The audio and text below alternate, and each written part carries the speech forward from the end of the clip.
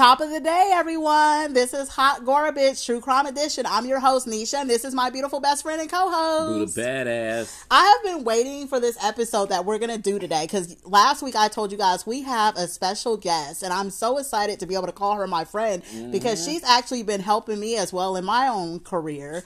So basically, like, she's amazing. Her name is Donna Michele Ramos, and she is actually from New York. She has a AA in social science and a BA in government. She's a mother of 2. She's a grandmother of 7. She's a great grandmother of 2. And she actually writes, historical, multicultural romance novels. And she wrote a crime novel, which we're going to talk about today. I'm so excited about it. She really is. And she has also been on Essence Magazine bestseller list and blackbookplus.com. So she's awesome. And then on top of that, right now, she's working on the Cressley series, which is kind of like Bridgerton, but I think it's going to be better. And I'm not just saying that just because she's my friend. I feel like it's going to be better. You think it's going to be, damn, she just got a whole accomplishments list over here, man. Yeah. Name 5 more things right now. Oh, I'm about to. In 2017, she was the author of the year by Right On Awards for Literary Excellence.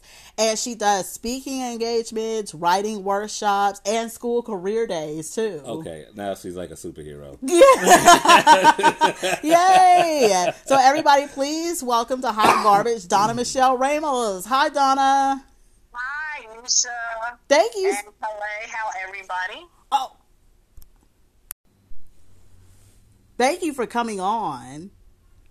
Hi, Nisha. Hi, Buddha Badass. And hi, everybody else. Yay. Hey, girl. Thank you. Well, the reason that we're here today is you actually wrote a book, and it's amazing because I actually read the first one. It's going to be a 4-part series. I read the first one. And for those of you guys that love true crime or love, crime novels, I would definitely recommend this book. It's called Absorption.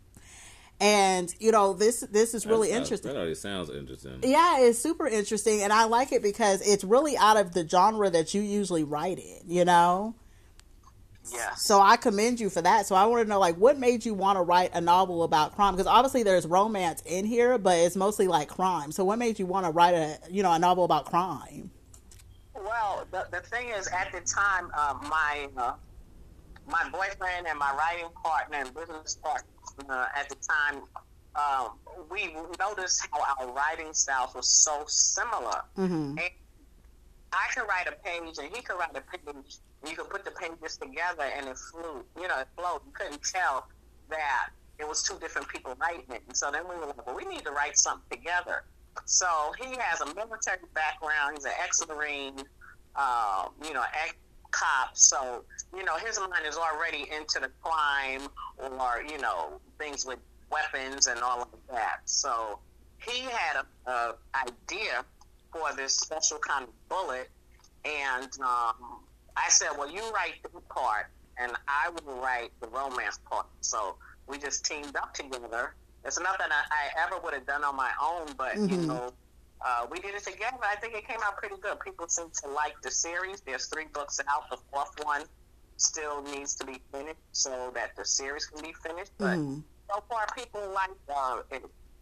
It takes place in 4 different cities. It's in Las Vegas. And then the next book picks up in Miami. And then it jumps from Miami. The 3rd book is in New York. And then the last 4th book ends up in Los Angeles. I'm really excited because when we were in New York, you actually showed me a lot of the places that inspired you, to write it. You actually sat in one of the train stations. So when I get to the New York one, then I'll be able to actually visualize where the people are. So I thought that's pretty cool. Yeah. You have a bird's eye view of everything that went down. There's a huge chase scene in New York. You have a bird's eye view of where everything took place. Yeah, I think that it's amazing that you, because I actually wanted to write, a crime novel, and it's actually really hard to like get it together or to even jump out of your genre. So that's really amazing. And so that's why I wanted to ask, like, what was your process like when you wrote this? I know you wrote it like with your, boyfriend, but did you guys like do an outline, and was it hard for you to take your brain out of the romance and transition into the violence aspect of it? Actually, we didn't do an outline. I don't really do outlines that much because my brain doesn't work like that. I'm not that orderly. Like, stuff just comes to me and I scribble stuff down. And I have like 8 million pieces of paper. I put them in a folder, and then when I'm ready to work on that particular book, I go ahead and, work on it and do it. But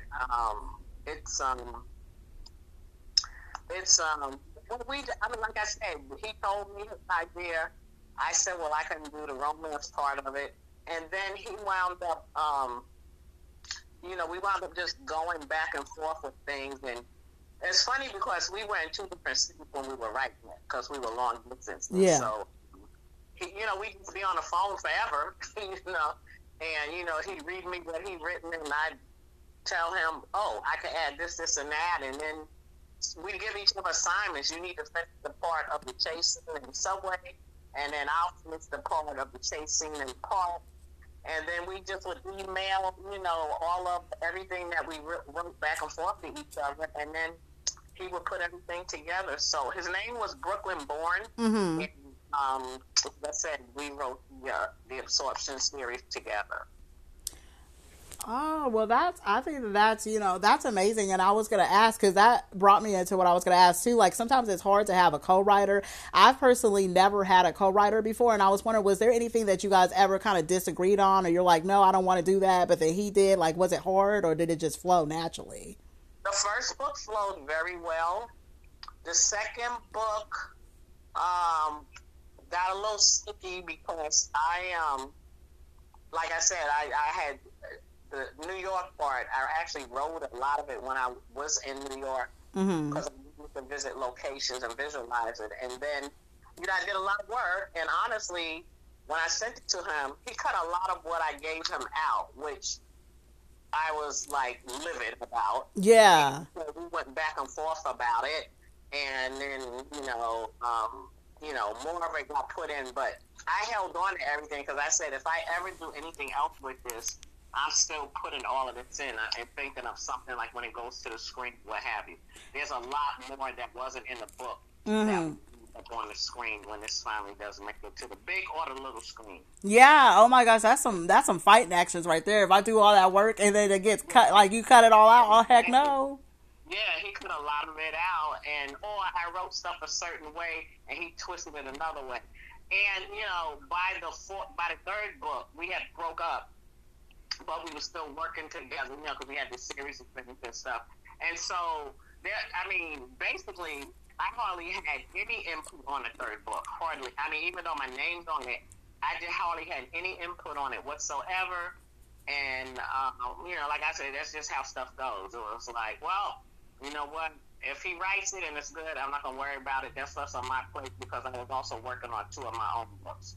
So, in the 4th book, I guess I'll have to get that cranked out because nothing had come, he hasn't sent me anything yet. Like, that's all I have to get started on that and kind of give him a little nudge so we can finish the series off. Yeah. So, I never had a co-writer before. I never would have thought of co-writing. But at the time, the beginning of it went very well. The end, not so much. Yeah. So, whatever. Well, I was going to say, like, based on your experience and everything, would you ever consider having a co-writer again, or are you kind of like, you want to be a lone ranger going forward? I like to write on my own. However, I don't like to rule it out. I would never write with my man again, I'll tell you that. Because y'all break on this stuff is kind of like, he's going to feel in some type of way, and then, he doesn't want to cooperate with stuff. Yeah. Yeah, we know how these men are. I don't let nothing. It's the relationship part, not the man part, she said. What you say? I didn't hear what you said. No, I said, I looked at Buddha and I said, you know how you men are. You men can be pretty petty. Am I right, Buddha? No, she said it's the man part, the relationship part, not the man part. You can work with a man, just not in a relationship. Oh, so funny. Yeah, but I probably would. Like, if I found, but the hard thing about writing with somebody, you guys have to have the same style of writing because it has to be seamless. Yeah. And you can't open a book and start reading, and then all of a sudden, you turn the page, and you're like, wait a minute, this doesn't match. Yeah. You have to be seamless. So if you don't have the same writing style, you can't write with the person, no matter how much you like them, would like to collaborate with them. Yeah. Because it is very easy, it's very telling when you start reading that it's not cohesive. Yeah, I remember us having that conversation because remember I wanted to write a book with you. I was like, we should collaborate together, please, please, please. And you was like, we don't have the same writing style. Mm-hmm. I mean, it just would not, Yeah. People would be able to look at it immediately and say, the book is jerky. It doesn't flow. It's like, it's here and then it jumps to here. And yeah. It's like, and people are very, very sensitive to that. Mm-hmm. If it doesn't flow, they'll tell you in a minute. And, it's not flowing. And yeah, now I know like what you're talking about because from reading Absorption, it flows so perfectly. Like I didn't even know until you had told me which part you wrote and which part he wrote that, it seemed like one person wrote the book. It's amazing. Right. Yeah, it's like we were sharing a brain. It was a very it was very odd because very symbiotic. I was really surprised because I read his books and I was like, oh my goodness, this sounds like something I would write, Yeah. And then he felt the same, and then we said, well, maybe we should give it a try, Mm-hmm. Yeah, they come out like, I mean, there's certain parts in here, if I read them, I don't know who wrote them. Yeah. I don't know if it was me or no. One of us wrote, I don't know, but yeah. That's awesome. Well, I was going to ask because I love the character KJ. And, I see a lot like of myself, and I know a lot of women that read your book can see a lot of themselves in her as far as being headstrong and career-based. Was KJ like based on yourself and, or does she have a lot of similarities to somebody else? And like, how did you kind of go by developing her? Well, KJ, whose name is Kelly Joyce, actually wasn't based on me. I just this is going to be a strong black woman, and she's going to not take no mess from nobody.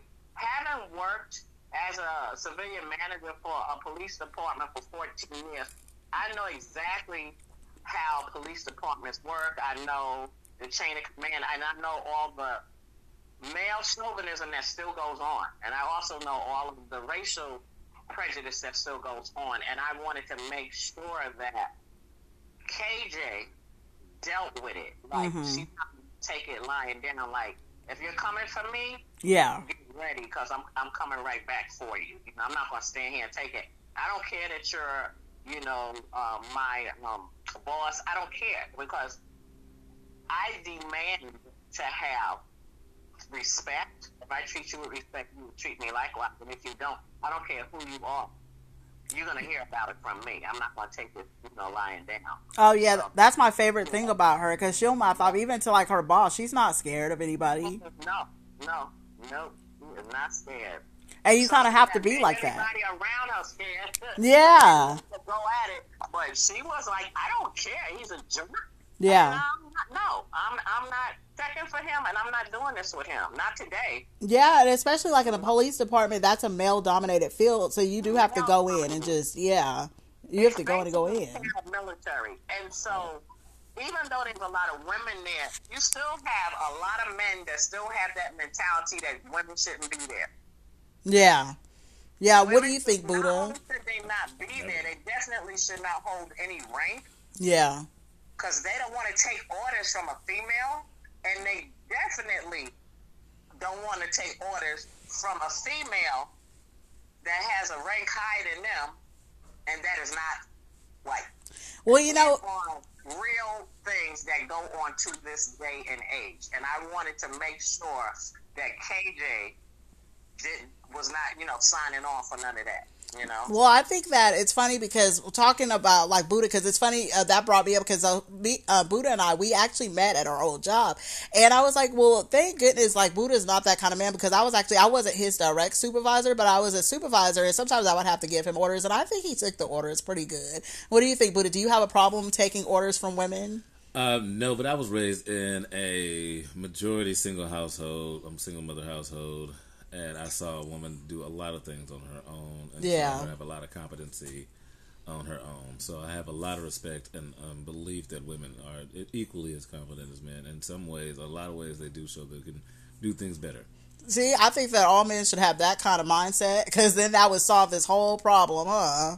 Yeah, and a lot of them do. But like I said, when you're in something that is paramilitary, such as any kind of armed forces, anything in law enforcement, so sheriffs, correctional officers, police, marshals, anything like that, it's a whole different mindset. Yeah. That these people have, that these men have, especially the ones that are in charge. Mm-hmm. Higher up you go, the harder it is to change the mindset, because they've been there a long time. They're set in their ways and they're not changing. And they may have to deal with all the changes, but they don't like them. Yeah. And they will let you know every chance they get. They don't like them, and they don't feel you're their equal, and they really. I'll give you an example. I was a civilian supervisor for a police facility, and so I was the highest ranked civilian in that building. Mm-hmm. In terms of the amount of authority and power I had as a civilian, I was equal to the lieutenant. Mm-hmm.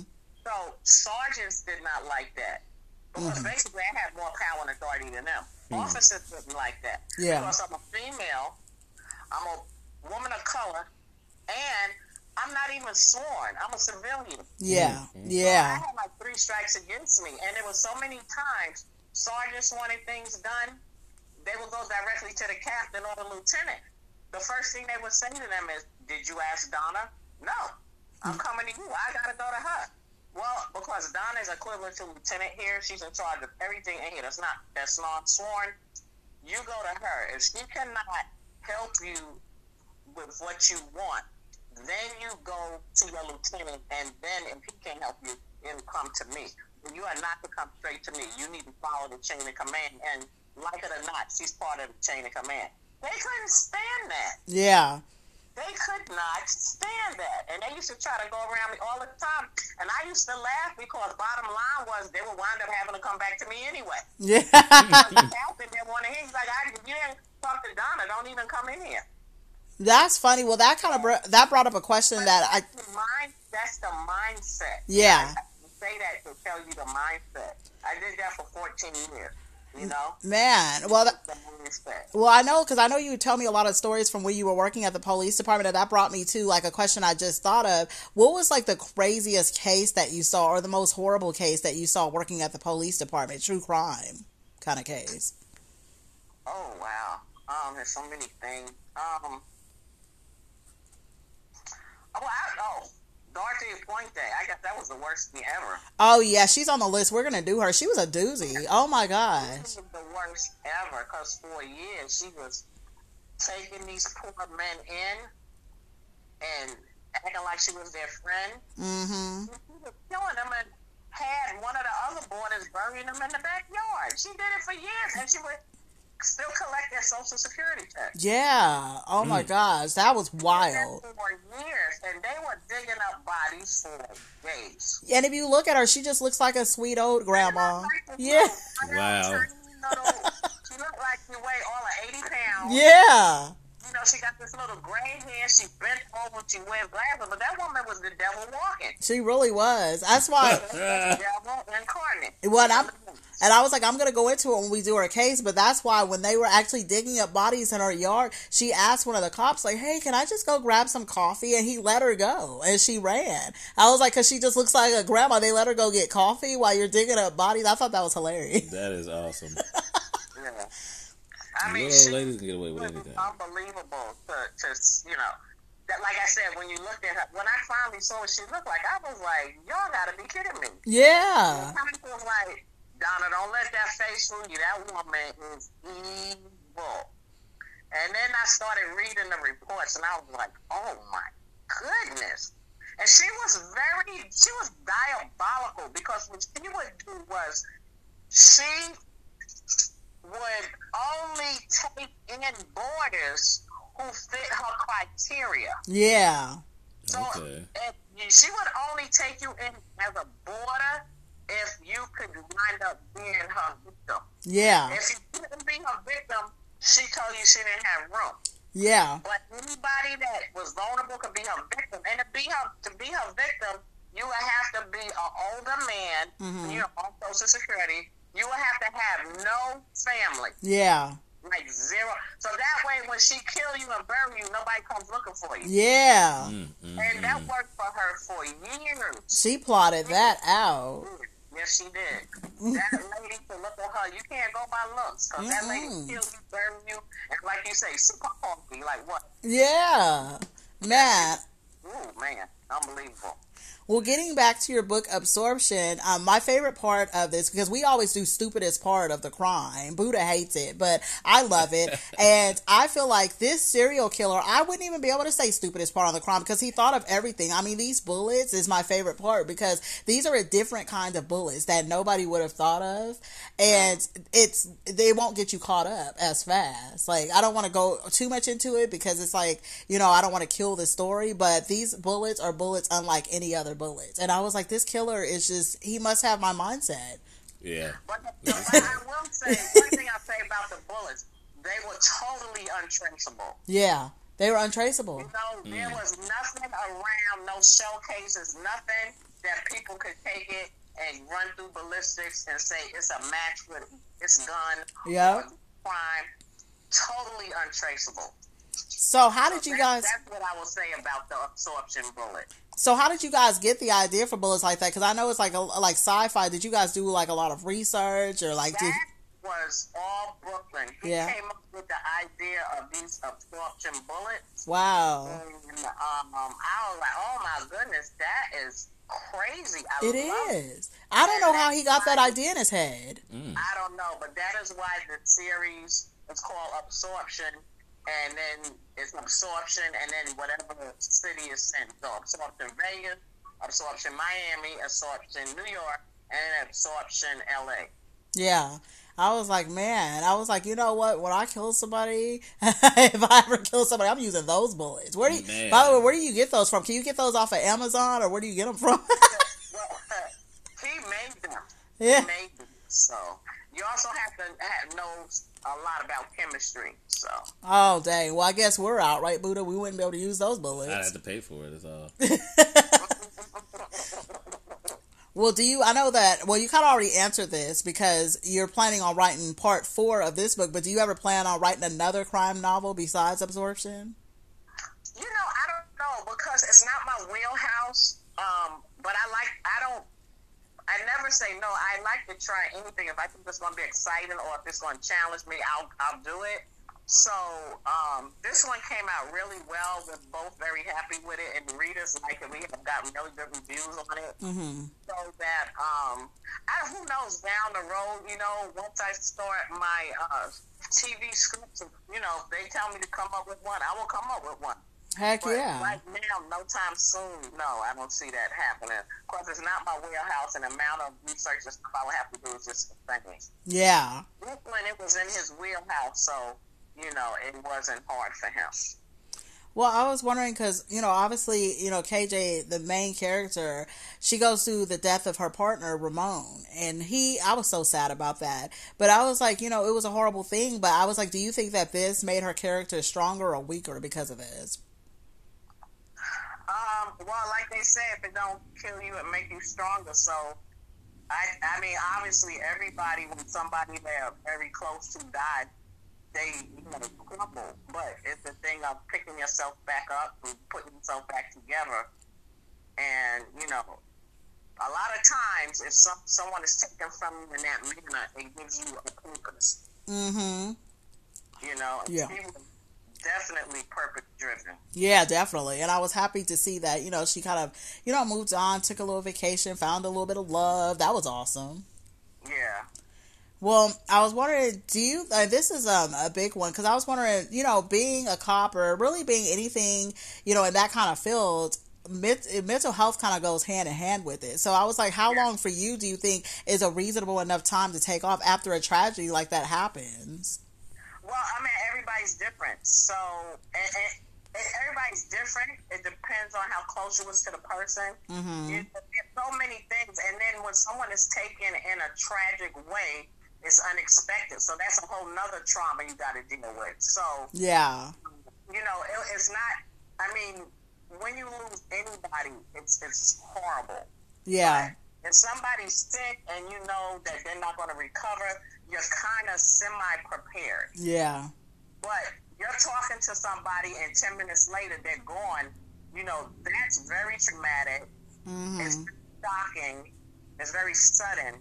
And so there's a whole lot more steps you got to work through to get over it. Yeah. There's so much that happens, Yeah, it is. And I even thought about, and now I'm thinking about not even just in that field, just period overall. Like, sometimes the amount of time that they give people, I don't think 3 days is enough, especially if it's someone close. Like, how do you go back to work kind of after that, Well, then, you take your own time. Yeah. Look at, I can't come back for 2 weeks. I can't come, that.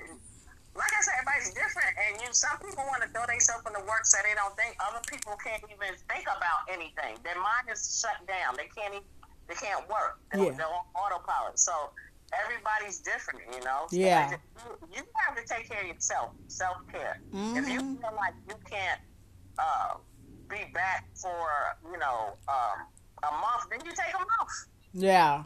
And if you have to take it without pay, you take it without pay because your mental health is more important than these bills you gotta pay. Right, absolutely. Bills will get paid, they'll get over it. But, you don't rush back to work and have a nervous breakdown because guess what? Now you're really going to be out of work for a long time. Right, I agree. You have to get yourself together and do, whatever you got to do so you can be healthy mentally and emotionally. So it just all depends, because, and then a lot of times people have to be made to take the time off because they realize how bad they need it. Yeah. So, which was her case, Mm-hmm. For taking that time off. But she was ordered to take it off. She didn't have a choice. Yeah. Well, Buddha, do you have any questions for Donna Michele Ramos? Because she's about to read us a snippet of her book, and I'm excited.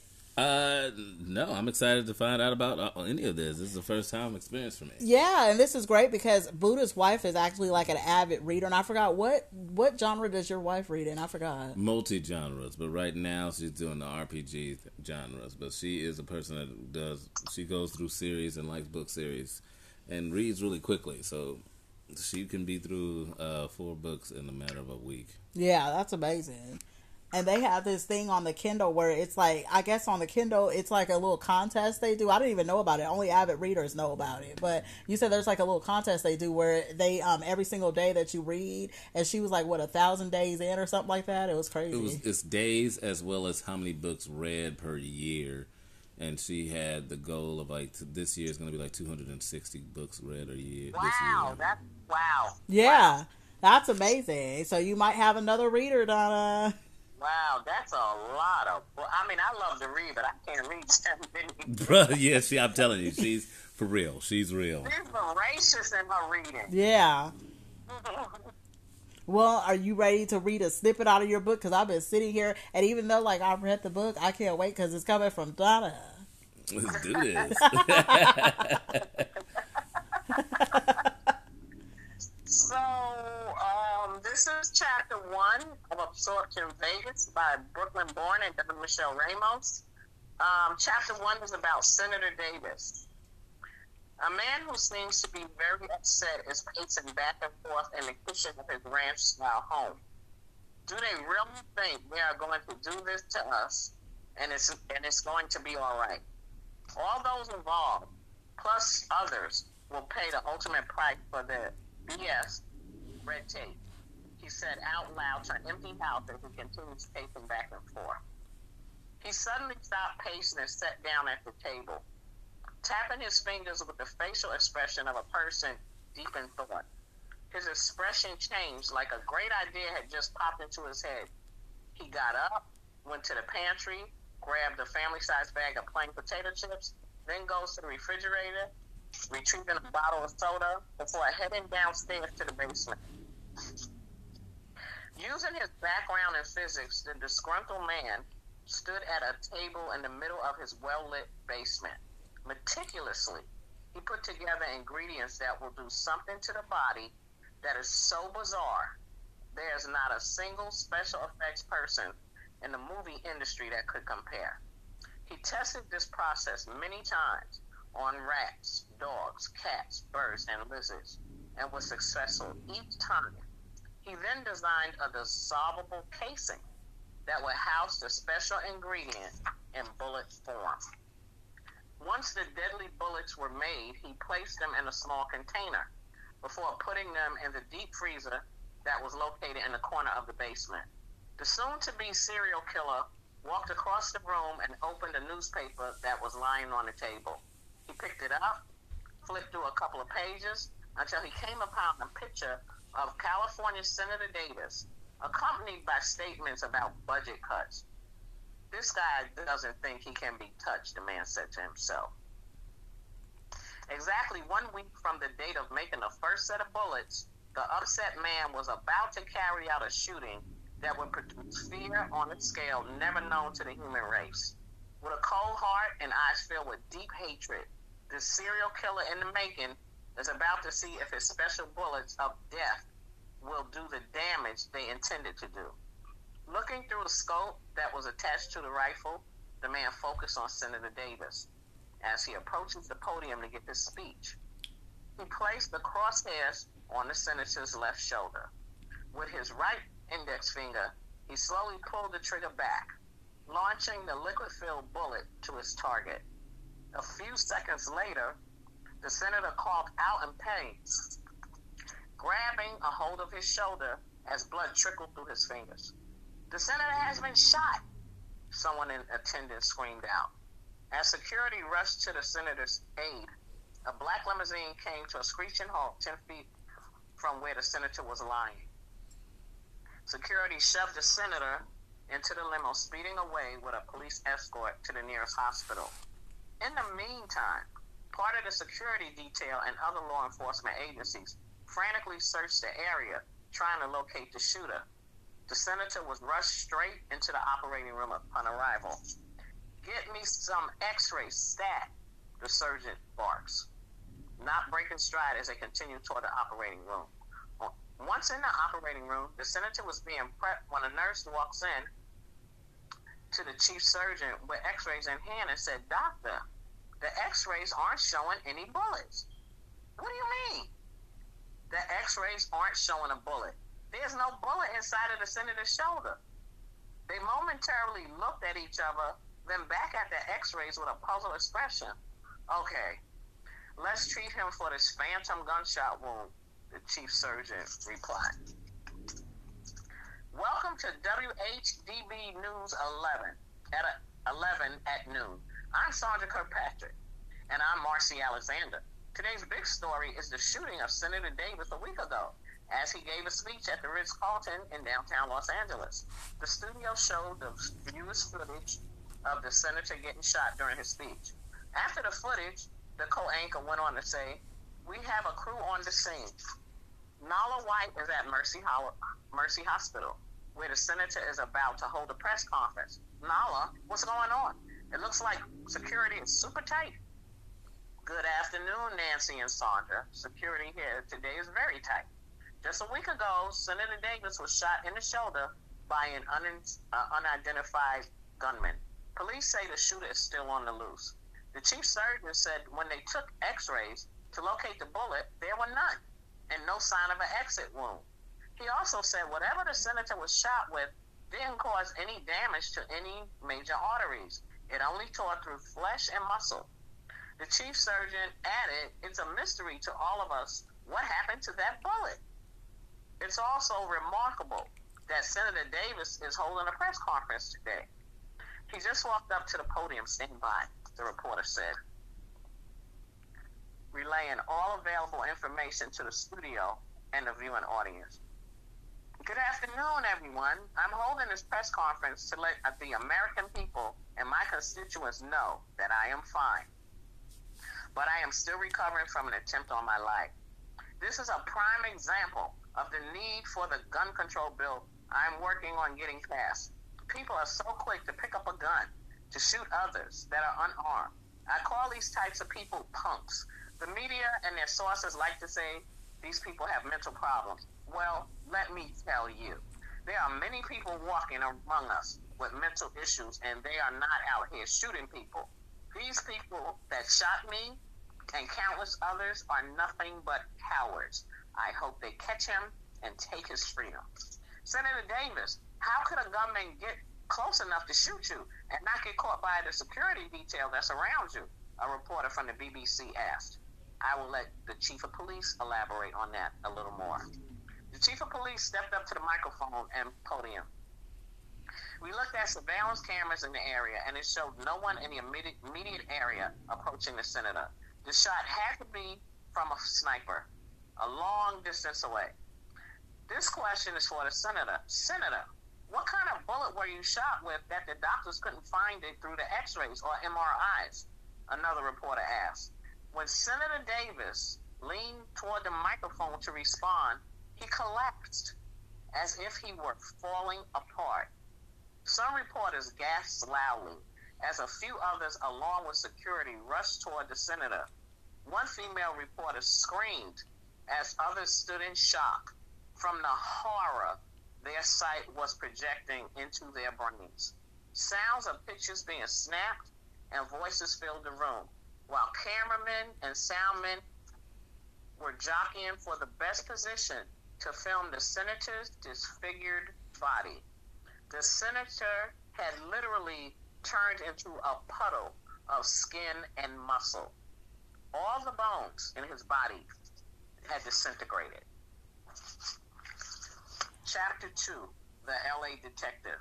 Oh my gosh, that was so good. And that's why I wanted you to read that part, because that's like my favorite part. Can you believe that? So he thought he was okay. Everybody thought he was okay. Then he just dropped dead weeks later from the bullet. I love that. Oh, man. A week later. Can you believe that? Just remember, the bullet was in his body. Yeah. It never came out. There was no exit wound. Do you see why this is genius? Like a poison bullet. Yeah, it was like a poison bullet. That's even better than my idea of bullets with a name on it. I feel like this is better. Bullets with a name on Bullets with a name on it. Yeah, this is way better. A poison bullet is way better than bullets with a name on it. Yeah. It wasn't poison. It's an absorption bullet. And what happens to the body is that the body literally absorbs the bullet. That's amazing. And then remember, he used chemistry. Remember? Yeah. Chemistry and physics to make this mixture that he encased in the bullet, so that once it hits the body absorbs it and it never comes out. But now, whatever this mixture is running through the body. Yeah. And you can't, no one knows it's there, so no one tries to remove it, and you can't anyway, because once it's in the bloodstream, it goes through the whole body. And so with him, it took a week before it did all the damage it was going to do. And then he just dissolved into a puddle because it disintegrated all his bones. Isn't that amazing? Like, what do you think about these bullets? That's amazing, isn't it? I love it. Just taking it there, man. That's interesting. Yeah, man. That's kind of sci-fi-ish. Yeah, it really is. And I was like, it's just this genius. And I'm like, well, Donna, can you tell everybody where they can get this book at? Because I got my copy, so I don't want anybody to like be jealous of me or anything. Well, the whole series is on Amazon.com and also on Kindle Unlimited. Yeah, so please make sure you guys get that book so that, well, we'll have something to talk about. You guys will be on my level, right, Buddha? Hell yeah. Yes, this is awesome. And thank you for sharing that book, because I know a lot of people are going to go out and get it because it's different. It's like a different kind of book, you know? Yeah, it's very different. Like I said, he came up with this bullet, like, just out of his imagination, because there's no such thing. So, yeah, he did a real good job. And as you read the book, more stuff will become clear about the bullet. Mm-hmm. And about its effect on the human body. It's really amazing. And I can't wait to read, because I'm going to be reading part 2 and 3. And I'm like, I can't wait to see who the killer is. But I already told you what my theory was, which I'm not going to share it on this call. But I have a really good theory about what I think happened. And I can't wait to see if I'm right. That's going to be the best part about reading the book. Yeah, I can't wait to see if you're right either. Yeah. Awesome. Well, so we'll remind everybody at the end of the show again where to get the book and where to find you at and everything. But we wanted to go over a true crime article, because you always send me true crime articles, and I really appreciate that. I know you like that, so yeah. Something I send it to you. This is why Donna is my friend, because like she really appreciates my true crime, addiction, and she actually like feeds into it by sending me articles and stuff that we can go over. Okay. And she always finds like really good articles. So we're going to be reading this article right now, and this one actually makes me really mad, but we're going to talk about it. Oh. Okay. So a whole article? Yeah, it's an article. It's a true crime article that she sent over. Okay. A Mexican woman was sentenced to more than 6 years in prison after killing a man who raped her in 2021. According to the Associated Press, who the woman permitted to use her name, she was 23-year-old Roxana Ruiz. She was found guilty by the Mexico State Court of Homicide with excessive use of legitimate defense. Ruiz strangled her attacker with a shirt after he raped her. Prosecutors successfully argued that hitting the man in his head would have been enough to defend herself. Ruiz's lawyer, Angel Carrera, said that they would appeal the decision. It would be a bad precedent if this sentence were to hold, Carrera said. It's sending the message to women that, you know what, the law says you could defend yourself, but only to a point. He raped you, but you don't have the right to do anything. Feminist organizations and those who advocate against gender-based violence criticize the verdict, which also comes with a fine of more than $16,000 that Ruiz must pay to her attacker's family. I regret what I did, but if I hadn't done it, I would be dead today, Ruiz told the AP last year. It's evident that the state wants to shut us up, wants us to be submissive, wants us to be closed up inside, wants us dead. According to Carrera, police did not take a forensic exam after the rape 2 years ago. She said an officer told her that she probably wanted to have sex, then changed her mind. Ruiz spent 9 months in jail before she was released to await trial. Wow. She is the mother of a 4-year-old son. My son, I hope to see him again, she said. I hope to stay with him, to be the one who watches him grow up. That article made me mad, because it's like, why do you have to be victimized twice? Yeah, like, so she got raped, she killed her attacker, now she got to go to jail for 6 years. Like, I don't know. What do you guys think about this? Right. And if he had to kill her, he wouldn't have got no time. That's how it sounds, because they already said, well, maybe she was going to have sex and changed her mind. So you're thinking of hypothetical stuff of what could have happened. Because the thing of it is, especially if there's a male police officer. Yeah. They automatically side with the man. And, the thing is like, well, how do we know, you didn't this and that and the other. And like, I'm a victim. How dare you turn it on me? Right. I told you I was raped. How dare you basically call me a liar and tell me, it's that, you wanted it. You know what I'm saying? Yeah. And now she got to be away from a little boy. I don't know. What do you think about this article, Buddha? I do think that it's extreme to take you from your children, and to say it's not rape. It's a hard call on saying whether it's the truth of it being or not.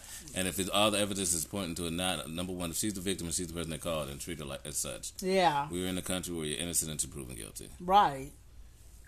So. Only for some. Yeah. Right. But I'm saying it's the rule, though. That's what I'm saying. We're guilty by just because of how we look. So. Right. No. I know that. If you're a person of color, you're just guilty. Mm-hmm. Right. You're going to prove you're not guilty. Yeah. That's how the justice system works in America with all K's. Okay. Yeah. We know that is the truth. But I'm saying it is written as the system. Yeah. That it is supposed to be. So let's flex that and being what it's supposed to be. Right. So you can't sit here and put upon somebody. Of course, people are doing that, and that's the corruption of it. Yeah. But that's why so many women don't come forward, because they already know. Yeah. I'm going to get victimized again. Yeah. They're going to basically literally called me a slut and a whore. Yeah. And said I sleep around and it's what I wanted, and the guy's not here to defend himself, and all this kind of nonsense. And she gets victimized all over again. And that's why so many people don't report it, because for what? They already know. Right. And it's really sad. That's why I want to say right now, like, justice for her. Like, I really hope that, like, in appeals or somebody hopefully could come through and, like, overturn this, because 6 years is so excessive. 6 years? Her son is going to be 10 years old. It's so traumatic. You know, this man attacked me. Yeah. Violently. Okay? He violently attacked my body, and you're telling me, oh, I didn't. You know, how are you going to tell people, like, if this is a man and he done overpowered her, number one. Yeah. He done overpowered her to rape her. So, her adrenaline is just pumping now. Yeah. When she finally can get free of him, yeah, she's going to make sure he's incapacitated and can't come back to get her. Right. That's what I said, too. I would. That don't make sense, because you don't know if what you did was enough to incapacitate the person. Yeah, you don't. You really don't. And 2 minutes later, they back on top of you. Yeah. So she's just scared, and she's just like, I got to make sure this man don't attack me again. Yeah. How are you going to say what isn't excessive when you're not in that position, and you don't know what that person did to them, and you don't know what's going through their mind? Yeah, and I don't like a lot of the laws, what they say about, like, self-defense is, oh, well, you have to be in imminent danger, so he was done raping you, so you weren't in danger anymore. I don't agree with that. I don't agree with that. Because the danger he's already perpetrated the danger. Yeah. So now, because he has perpetrated it, I'm not supposed to do nothing? Right. Like, that's ridiculous. I think that's absolutely ridiculous. Well, I don't know, like, what we could do, or if there's a petition that could be started, but I want to say right now, justice for Roxana Ruiz. She's 23 years old. She doesn't need to be in there, and her son's only 4 years old. I mean, so she's going to miss his little kid life if she stays in there for 6 years. Right. What was the other girl, Centoya Brown? Yes, Centoya Brown. For how many years? She was in prison for 13 years, and we're going to go do her case. That was ridiculous. You know, yeah. What do you think? Somebody violently raped somebody. Yeah, you want to kill him. You sound crazy. Like, right. That's not going to happen. Yeah, and Centoya Brown at that time was only 16 years old, so they had originally given her life. He not only raped her, she was a minor. Yeah. There were so many things wrong with the whole thing. Mm-hmm. They still held her accountable, which is insane. I don't understand that at all. Yeah. Like, this justice system is so messed up. Like, I don't even understand where to start to even fix it. Right. Any of color, and it's skewed against women. Yep. It's very simple. So unless you're a white male, forget it. Yeah. And that's why we could have a whole nother episode on jury of your peers. I never think it's a jury of your peers. No, ever. Your peers, never is. Yeah. And you know, for years, the juries were all white men. Mm-hmm. And then they finally started introducing white women into it. And then, with everybody saying, wait a minute, this still is not a jury of our peers. If you got Asian people, black people, Hispanic people, and you don't see not one of them on the jury, that's not a jury of the person's peers. Right. Right. So now when you see juries, if the last jury I was on, there was, it's still always majority of white men. It really is, because it was like, I think 6 of them. And then it was an older white lady. It was me. Well, I was the only black person on the jury.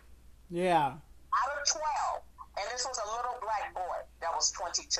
Yeah. I had in my mind to go in there and tell them whatever so I could get out of jury duty. I really did. I was like, I do not want to be here. I'm like, I'm not doing this. Not in the mood. And then when I got in the courtroom and I saw who the defendant was, and I looked at the jury composition, I was like, Donna, you have to stay.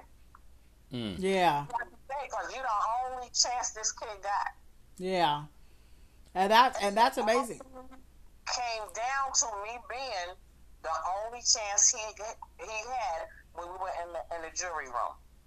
Well, and I think it's a shame because that's a prime example. Most juries don't want to be there, so we probably do need more juries of color. But this is how they was going to convict this kid. It was a Friday. We finished the trial on a Friday.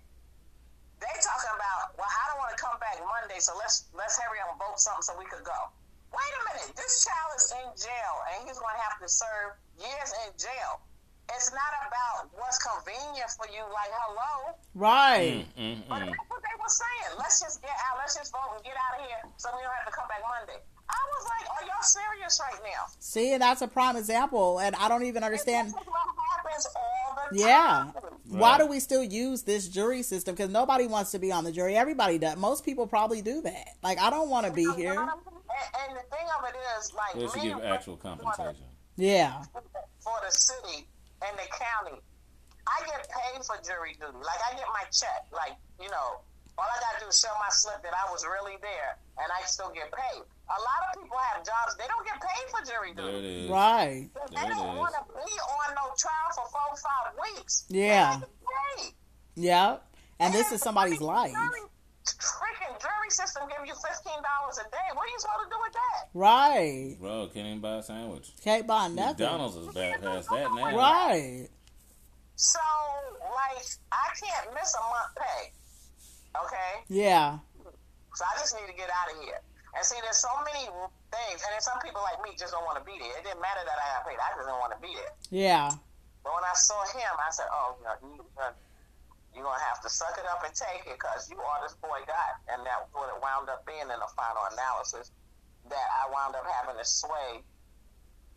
First, the vote was 10-2, then I got it to 8-4, then it was 6-6, and then finally it was 10-2 again the other way. And then finally, the 2 white men that was, and then this one guy made himself the foreman. Nobody even voted him the foreman. He just took over. Yeah. And I was looking around. I was like, I'm sorry.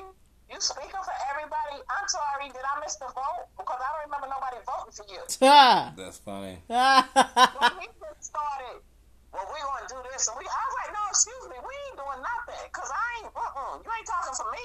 Right. I don't know how you just up and you taking control. And some of them, like the little older lady, she was scared of him. The same thing. You know me, my mouth go. I don't care. Like, I don't care who you are, homie. Yeah, no. We not. This not what we doing today. Well, and I'm glad because you an angel in that name.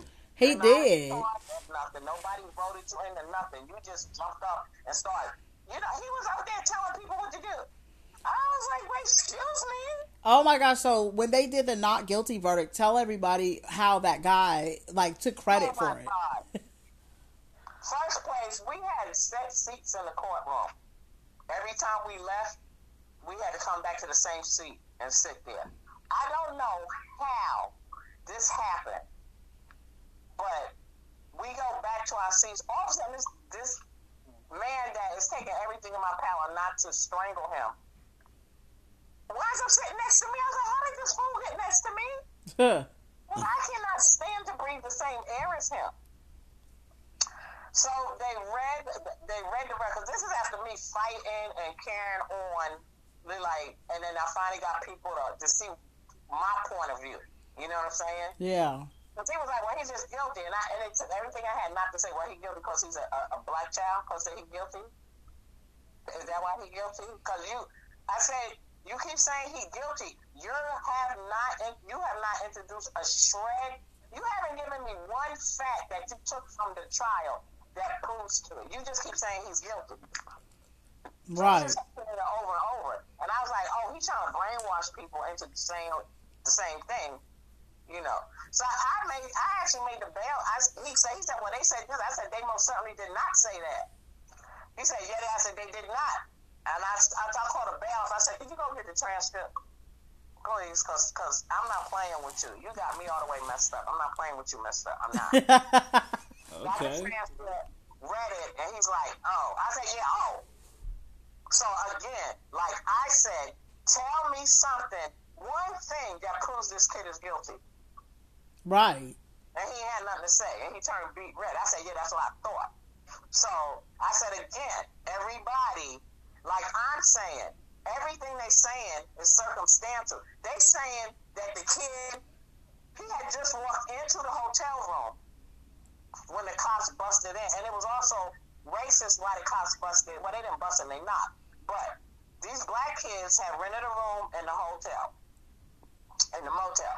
They, and the guy didn't have a problem with that. When they saw these white girls go into that room, they called the cops and said it was a noise complaint, which was a lie. But the guy that called, the desk clerk, was racist. So he called and said that because he saw them white girls going in there. Had black girls in there, he would have said that. So the guy who was a college student and whose grandmother told him not to hang out with this guy because that was his friend from when they was little. But, you know, kids, you know, that's my friend. I'm going to hang out with him anyway. Yeah. So he snuck out the house to go hang out with them. The grandmother didn't even know he was born. So as soon as he gets there, he literally walked in. He was on his way to the bathroom. He didn't even get to use the bathroom when the cops came. Okay? So he literally had just walked into the motel room trying to go to the bathroom. The cops found a gun behind the bathroom door and said it was his. Now, it could have been anybody in that room's gun. Anybody in the room. The guys that was there was saying, this gun, like, I got a gun under the bed to the cops. Because the cops was like, well, you got any weapons anywhere we should know about? And he's like, well, yeah, there's one here under the mattress. Yeah, there's one there, whatever. Don't you, and so they admitted it. And they basically took the rap for the guns. Don't you think if he had a gun, they would have been like, well, he got one too. Yeah. Don't you think they would have did that? So there's this gun, this arbitrary gun behind a door. The kid just walked in, so he ain't been there long enough to do nothing. He didn't even get to the bathroom. Yeah. But they're saying this arbitrary gun that they found was his because he was going to the bathroom. Well, he didn't even make it into the bathroom. Right. Right. So basically, that could have been anybody in that room gun. How you know the little white girls ain't bringing it with them? Right. It could have been anybody's gun. So, and the kids told the police that kid had just got there. He didn't have no weapons. He didn't run with their crew. They told him all of that. Yeah. And he still sat in jail for 3 months until his trial came up. Yeah, and that's the other thing with the whole bail. The poor and middle class people, they can't afford bail. They got to sit there. That's the other thing. He was a student in school, and so he done missed the whole semester now. Yeah. So the guy got real smart, and he said, well, I said it was his gun because he was the closest to it. I said he also had just literally walked into the room. So I said, okay, fine. You want to use your line of thought, which is flawed, but we're going to use it. I said, okay, so if you had walked to the bathroom, and you hadn't got to the bathroom yet, but you were walking to the bathroom, and they found a gun in there, is that your gun? He said, well, no, it's not my gun. If I didn't put it there, I said, okay, but if I said, based on what you just said, if he was the closest to the gun, it was his. Even though the gun was hidden, okay? But if he's the closest to the gun is his, right? That's what you're saying. I said, so then if you just walked into the room and you're the closest to the bathroom, that's your gun. Mm-hmm. And then he stood up.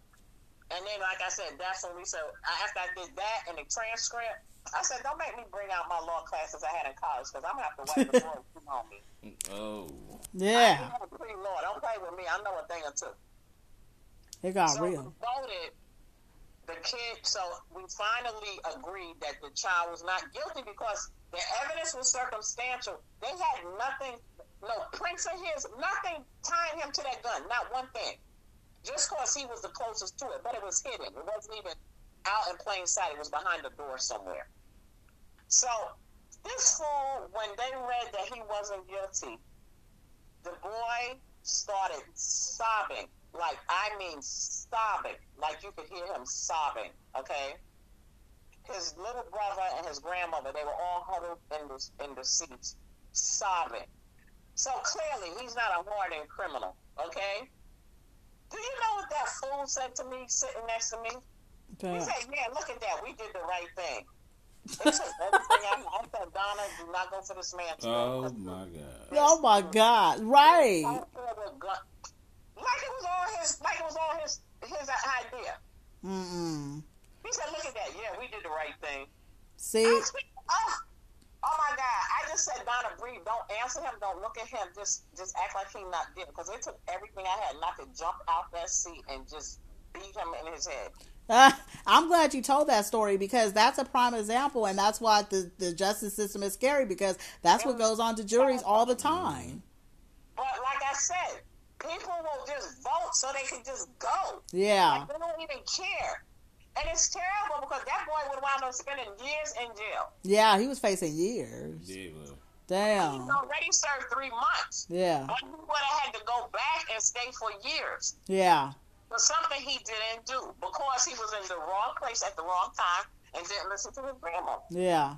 He told him, that boy ain't no good, he's in trouble, don't hang out with him. Yeah. So he tells the grandmother he won't, but when the grandmother and the little brother went to sleep, he snuck out the house. Yeah. Don't hang with them, you know? Well, I would like to think that kid is somewhere thriving right now, and he went to college. And he was so happy. It made me so happy. Mm-hmm. And his kid was named LeBron James.